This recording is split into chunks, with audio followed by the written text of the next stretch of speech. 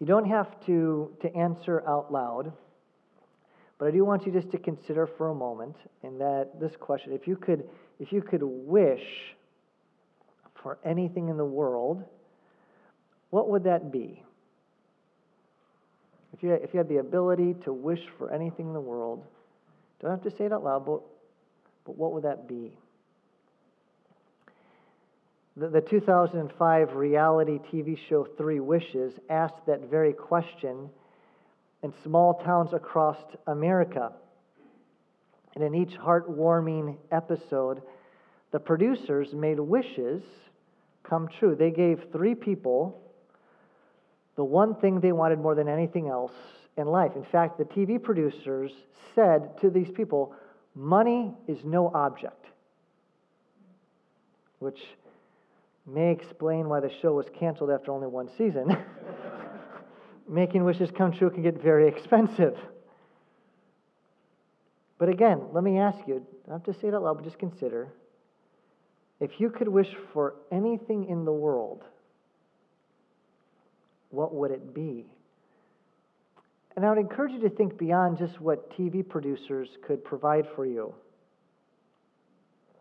If you could have anything, what would it be? Would it be maybe great wealth? Maybe a certain athletic ability? Maybe a certain body type? Maybe a larger home? Maybe what you would wish for, or maybe what's going through your mind right now, is something a little less extravagant and more reasonable. Like maybe what you'd really like is a stable job that could provide for you and your family. Or maybe good health, or maybe a godly spouse. Or maybe children of your own, or children who believe and are walking with the Lord. If you'd have anything, what would it be? It's an attractive thought, isn't it? We love this idea that someone could grant us whatever we want. We like the idea of a genie in the bottle, right? And why is that? Why do we love the idea of having someone grant us our deepest wants and wishes? I think it's because the question, it puts us in the driver's seat, doesn't it? We're the ones calling the shots. Because, do we not believe that we know what's best for us? We know what's best for our lives. Do we not think that we believe we know what our greatest needs are, and if we only had our wishes come true, and all our fears and our concerns, anxieties would just go away? Then I would be, then you would be truly happy and content, right? This morning we're going to be studying Ephesians chapter 1, verses 15 through 23.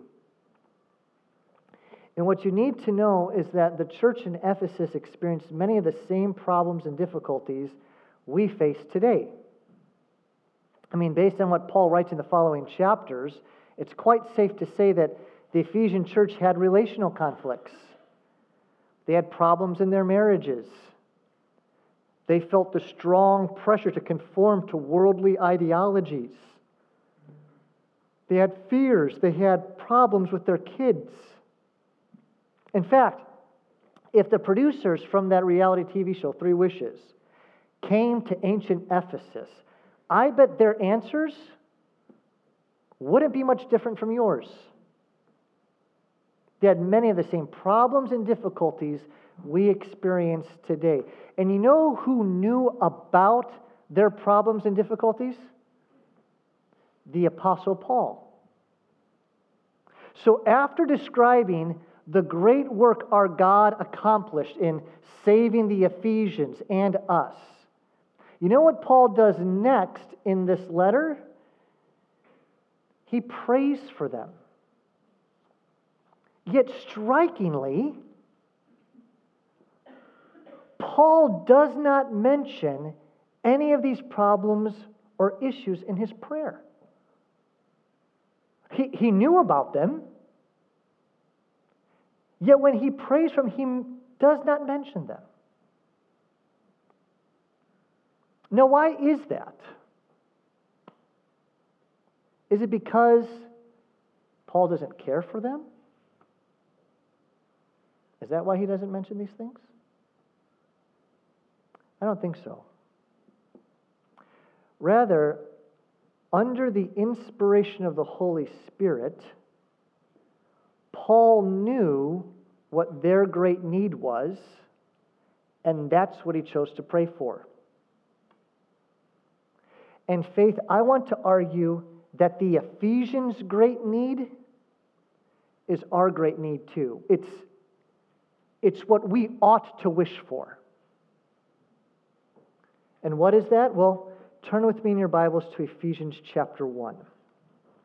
That's page 967 in that paperback Bible and the seat in front of you.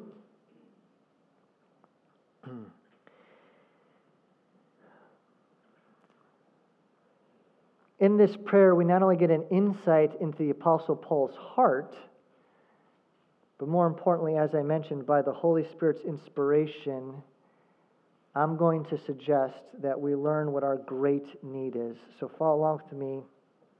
Ephesians 1, verses 15 through the end of the chapter.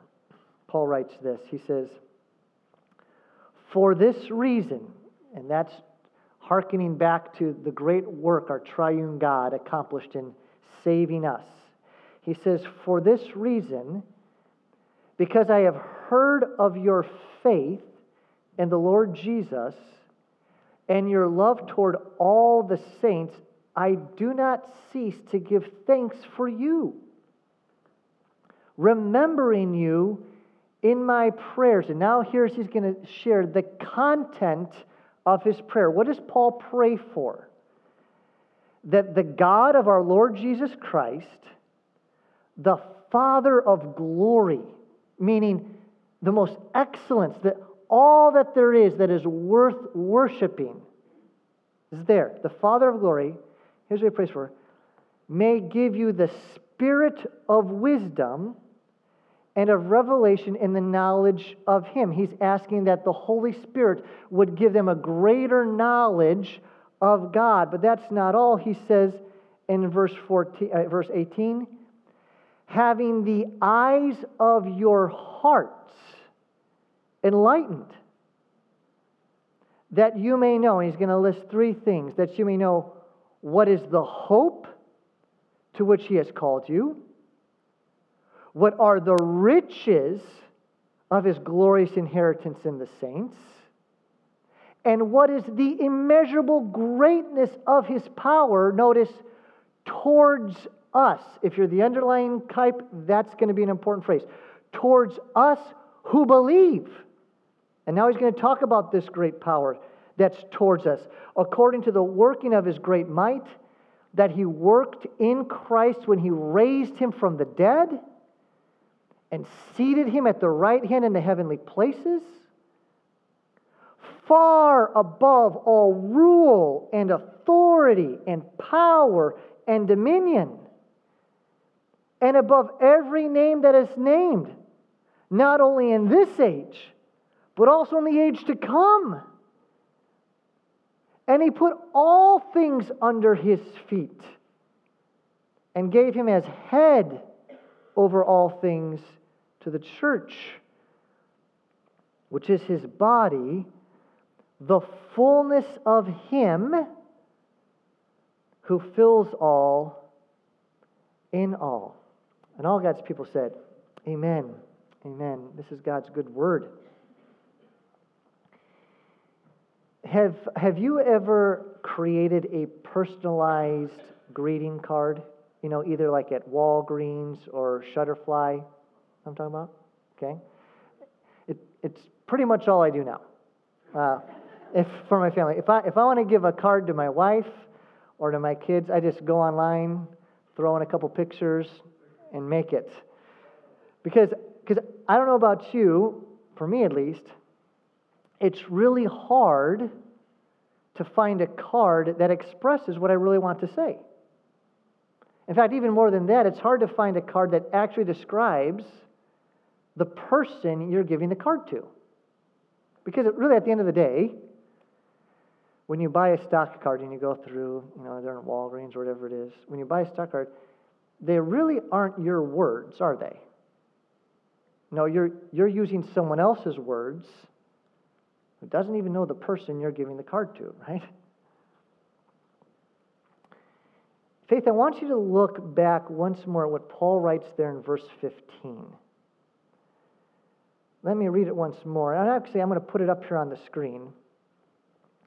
Paul writes this. He says, I have heard of your faith in the Lord Jesus and your love toward all the saints. You know what, Faith? Even though these are not my words, as your pastor, I cannot think of a better description of you. If I had to choose a phrase as your pastor that describes you, it would be this verse. Faith, you have a strong trust and faith in the Lord Jesus Christ. You love the Lord. And you know how I know this? I know this because of your actions. Your actions prove that you love the Lord Jesus Christ. Over these past 14 years that I've been blessed to be your pastor, you have shown yourself, one of the ways that I know you love the Lord, you've shown yourself to be exceptionally generous. Not only in your giving, but in your time and of your service to others. You have consistently demonstrated that you believe that God has lavished His grace upon you in Christ by the way you lavishly give of your resources and time. Furthermore, I am proud of your love for all the saints. At our 14-year anniversary a couple weeks ago, I was taken back at how many people during the testimonies, how many people gave thanks for the relationships in this church. Specifically, how they felt loved and welcomed. Faith, such God-honoring love is the fruit of a church who understands God's love for them in Christ. And faith, that's you. And like Paul, I give thanks. Faith, Ephesians 1:15 is you. Faith in the Lord Jesus Christ and love for the saints. So my encouragement this morning is for us to make Paul's prayer our own. That is, to follow Paul's example and to pray this prayer for one another. Because you know what Paul reveals in this passage? Paul reveals what your great need is and what my great need is. And you know what that is? It's to treasure God. In fact, we could summarize Paul's prayer in this way. Your great need is to treasure God. And I want to show you and notice how clearly this point is made. In verses 16 through 17, notice Paul prays that God would give the Ephesian believers the spirit of wisdom and of revelation in the knowledge of Him. The spirit of wisdom, as we talked about, it refers to the Holy Spirit. So Paul asks that the Spirit would give the Ephesians a greater knowledge of God. But that's not all Paul prays for. If Paul stopped there, this would be a very different sermon. But he doesn't stop in verse 17. No, look carefully at what Paul says next in verse 18. Notice Paul prays that God would enlighten the eyes of their what? Their heart. This is significant. In the Bible, the heart is not just the seat of the emotions. As some of you know in Scripture, the heart refers to the mind, will, and emotions. In other words, it's your directional system, your steering wheel. I like to think of it like this. Those of you that have a smartphone or an iPhone, the heart is you could say, is the operating system that runs the apps of your life.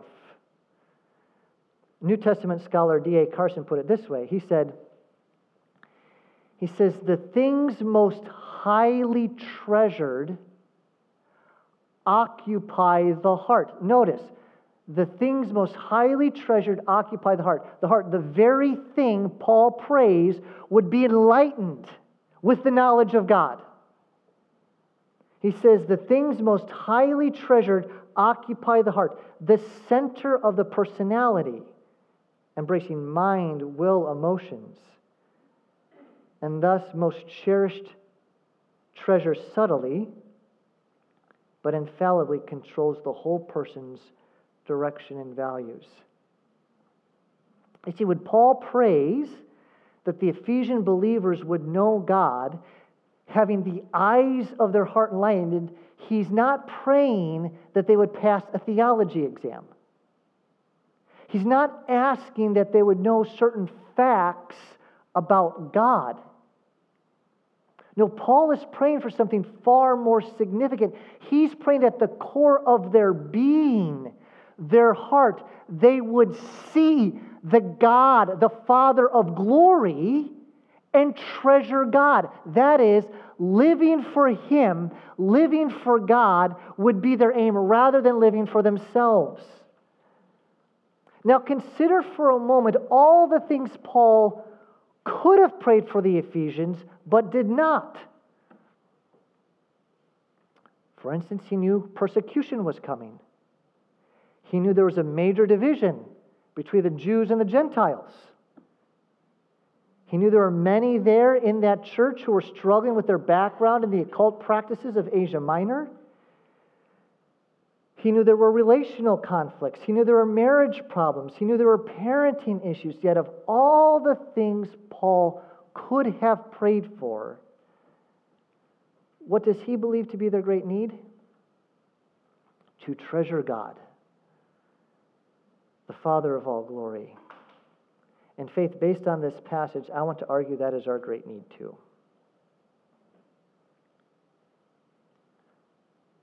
So, faith, please hear me. Based on Paul's prayer in this text,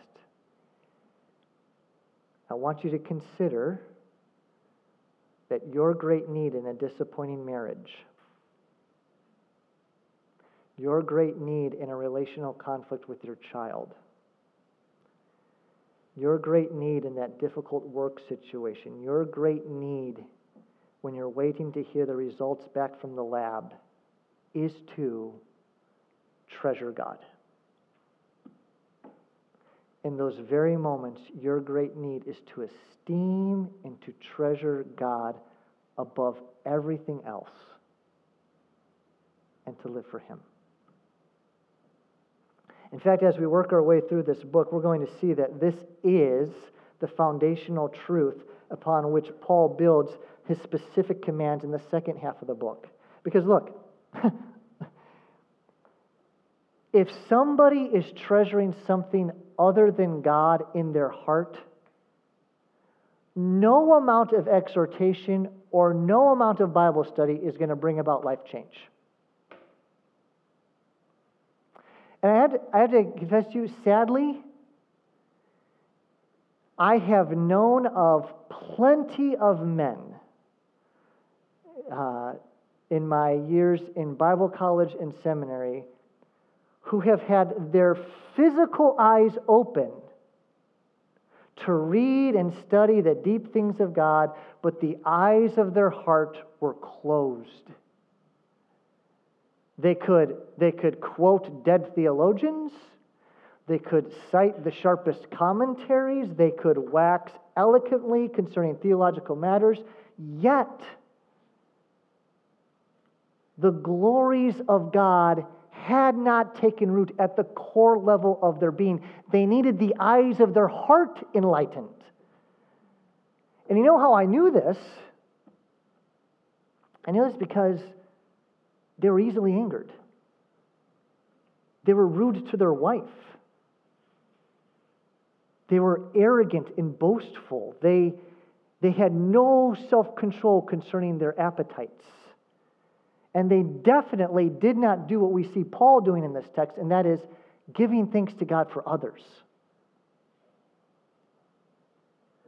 While their physical eyes were able to see and know God, while their hands could type about the nature of God and their mouth speak of His excellencies, their heart was not treasuring the glories of God. Treasuring something else. And I just, to be clear, please hear me, this failure to treasure God in your heart is not only reserved for those who have gone to Bible college or seminary. All of us, especially those of us who have been in church and have sat under teaching and have known the Scriptures, we too need to ask ourselves, what am I treasuring? Because look, it does you and nobody around you any good to know the things about God, but you treasure something other than God in your heart. And I just want to say a word to those of you who do know the Scriptures well, who have been trained or have grown up in church and know the Scriptures. We of all people should be terrified because we're without excuse. So how can you treasure God? Because here's the deal. The eyes of our hearts are often looking to treasure other things. So how can we do this? Well, first, I would encourage us, we must confess and repent of things we're treasuring other than Him. And you know this. Is there something in your life you're willing to sin to get and sin if you can't get? If there is, and you can answer that question, that is a bad treasure. Confess to the Lord that this is sin. I'm treasuring this above you, God. Turn from it and turn to God. But then secondly, how do we come to treasure the glories of our God? Well, I don't want to be Captain Obvious here, but I think we do what Paul does, and that's we pray. We pray that our heart would see several things. It's the same thing that Paul wants the Ephesians to see about God. As several commentators have pointed out, these several truths are all distinguished by that word "what" in English. So you see there in verse 18 that you may know what is the hope. You may know what are the riches and what is the greatness. Right? Yet, before we examine what those are, I want to challenge us as a church, okay?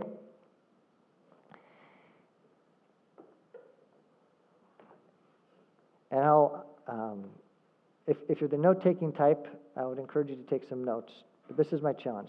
I want to challenge every member at Faith, here at Faith, to pray not only for yourself, but 2 other people in this church every day this week. I want to encourage you to pray for the person above your name in the church directory and the person below your name in the church directory who are not family members. And my encouragement for us this week, every day, is to pray for those 2 people and to pray this prayer for them. Pray that God would enlighten the eyes of their hearts, that they would treasure God, and that they would come to see the very things Paul spells out in this text. So that's my encouragement. Can we do this? Pray for one another? Okay. So first, what should we pray for? How should we pray as the text sermon title goes? First, pray that your heart would see in others God's hope for you. I'm going to go back to verse 17 there through 18. I'll start in 16. He says, I do not cease to give thanks for you, remembering you in my prayers, that the God of our Lord Jesus Christ, the Father of glory, may give you the spirit of wisdom and of revelation and the knowledge of Him. So he's asking that the Spirit would work in their life, work in them to give them greater knowledge of God. Notice, having the eyes of your hearts enlightened. This is where we're getting the treasuring from. And number one, that you may know what is the hope to which He has called you. Aaron Kerty, I believe I'm pronouncing that correctly, he's the director of the medical ethics program at the University of California, Irvine School of Medicine.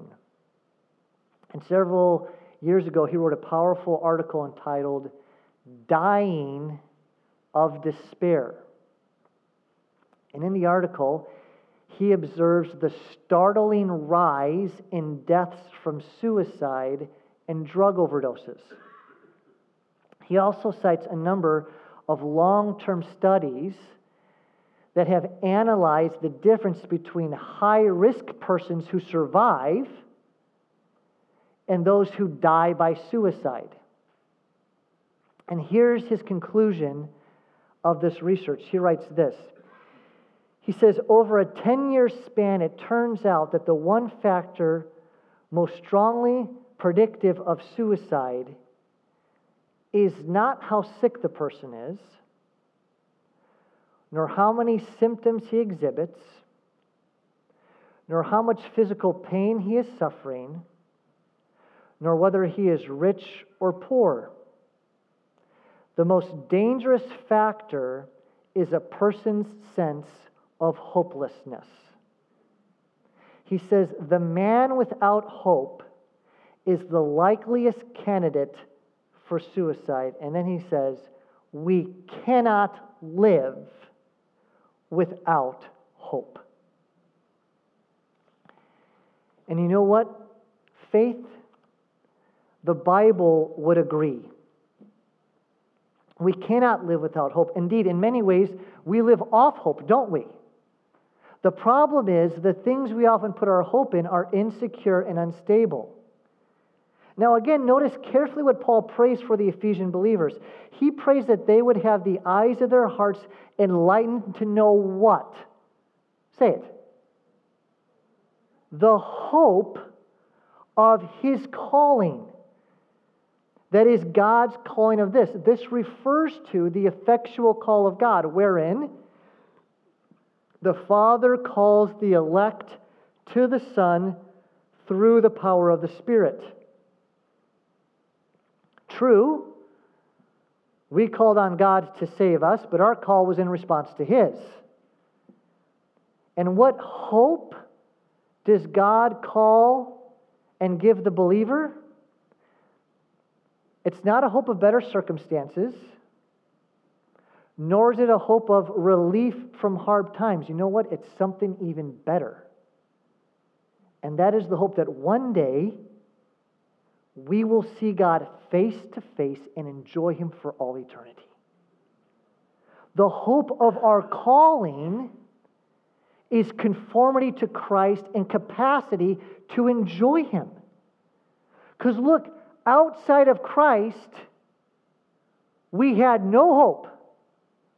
We were dead in our trespasses and sins. We were children of wrath, under the just condemnation of God. Yet, Christian, through God's saving call, we have God for all eternity. Amen?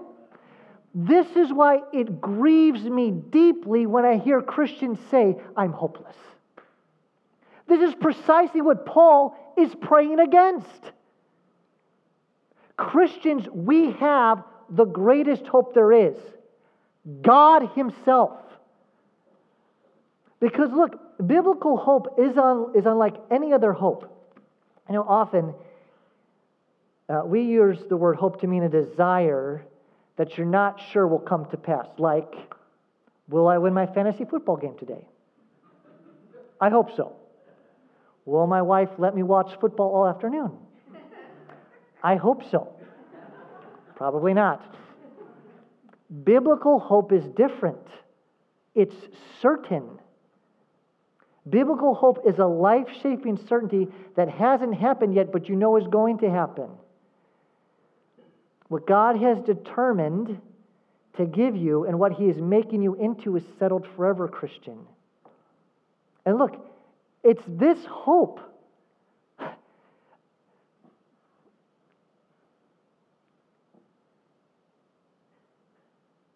If you believe that God is who He says He is as presented in Scripture, you'll see everything else as rubbish compared to having Him. And the fact that we have Him and the hope of eternity with Him is what can sustain us in times of suffering. It's what can keep us from giving way to sin and temptation. Let us pray that our hearts would be enlightened to this truth. Second, pray that your heart would see God's delight in you. Look at what we read next in verse 18. Having the eyes of your heart enlightened, that you may know what is the hope to which He has called you, what are the riches of His glorious inheritance in the saints. In January of 2020, Kathy Boone died. She was 49 years old, and prior to her death, she was homeless, living on the streets in Portland, Oregon. Yet what made her death so tragic, and the reason why it got national news, was because she died without claiming her $900,000 inheritance. According to the Associated Press, listen to this, she lived the last 5 years of her life homeless, unaware that she had a $900,000 inheritance to claim. Unlike Kathy Boone, in Ephesians 1, Paul wants us to know that as Christians, we have a great inheritance. This was Paul's point back in verse 14. You know what that inheritance is? Listen to me. It's everything given to Jesus, because as the rest of the New Testament makes clear, we are co-heirs with Him. Through our union with Christ, Christian, we have the world, God Himself, and redeemed and glorified God bodies as our inheritance. As one pastor, John Piper, rightly said, he's like, our inheritance is so great that it makes every trouble in life seem small by comparison. Amen? However, the verse I just read is not referring to this inheritance. It's referring to something else. True, we have an inheritance awaiting us as Christians, one that the Holy Spirit makes sure we acquire possession of, but that's not what Paul is referring to in verse 18. No, you know what the inheritance is in this verse? Us. Paul is saying that we, God's people, who've been redeemed by the blood of Jesus, God views us. We are to God. We are His inheritance. As several commentators have pointed out, we see this concept taught throughout the Old Testament, such as Deuteronomy 7:9, right? God's people are God's inheritance. And what this means is, as we often sing, those He saves are His delight.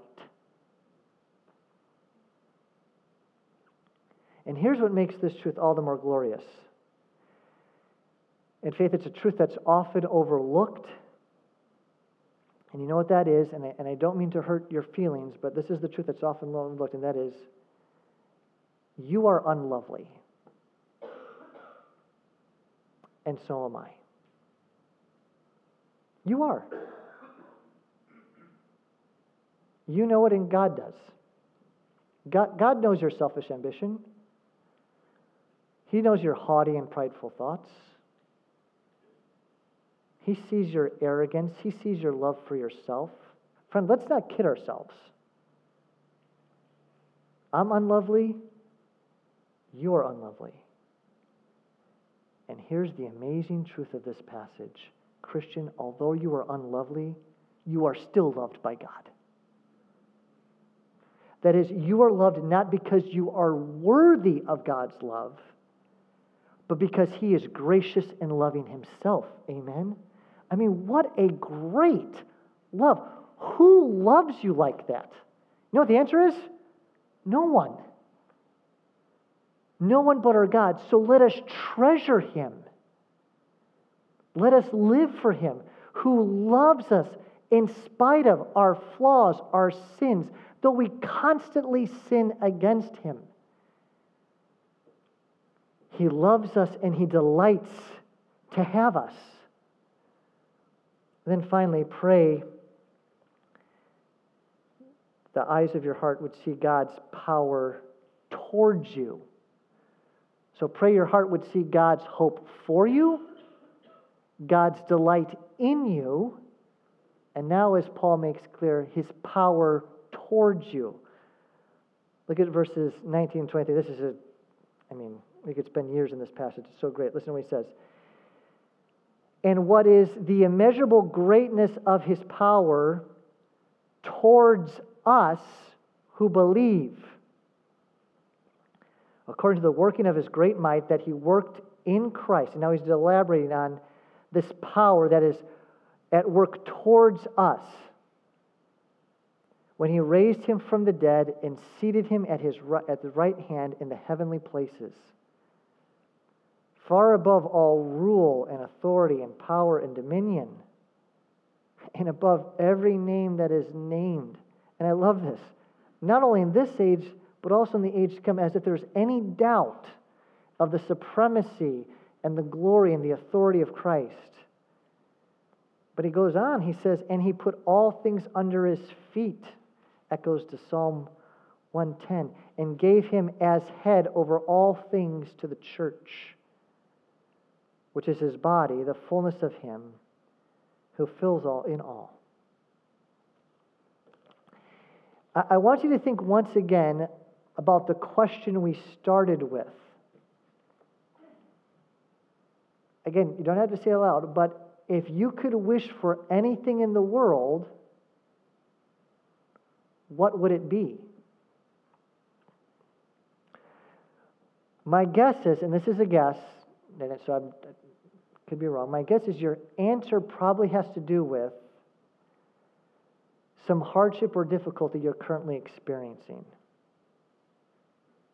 And is it not true that often, most often, our greatest wish, our greatest desires is relief from those hardships, is it not? However, what the New Testament makes clear is that God has given us a greater agenda for us in our hardships. While our agenda is often relief from suffering, God's agenda is redemption through suffering. That is, God wants to use the hardships we experience in order to purify us of indwelling sin and conform us into the image of His Son. So when we're conformed into His image, we'd have a greater capacity to enjoy Him. And here's what I know of you, Faith Community Church. Again, I'm just speaking to you, Faith Community Church. This is what I know. As your pastor, I know you desire to honor God. I know you desire to live for Him and to please Him, especially in the midst of sufferings and hardships. I know this of you, Faith. And Christian, I have good news for you. As Paul makes clear in the passage I just read, the most powerful strength in the solar system is at work in you to accomplish precisely that, especially in the midst of suffering and hardships. And this, I want to argue, is what Paul wants the eyes of your hearts to see. As verse 19 makes clear, Paul's prayer is that we would know the immeasurable greatness of His power towards us who believe. You know who that is? That's you. That's me. That's every one of us who have put our faith and trust in the Lord Jesus Christ for the forgiveness of our sins. God has power towards us who believe. A power, I want to argue, as the rest of the New Testament in Ephesians spells out, a power that enables us to please Him. But actually, let me ask, is this true of you? Have you come to put your trust in Jesus Christ alone for your salvation? Let me ask you this, friend. Are you one of those who believe? Friend, the good news of the Bible is that Jesus died to forgive and save rebellious people who have chosen to live for themselves rather than God, people like you and me. Indeed, Jesus died to save people who have chosen to treasure the things of this world rather than God. This is what we have to understand.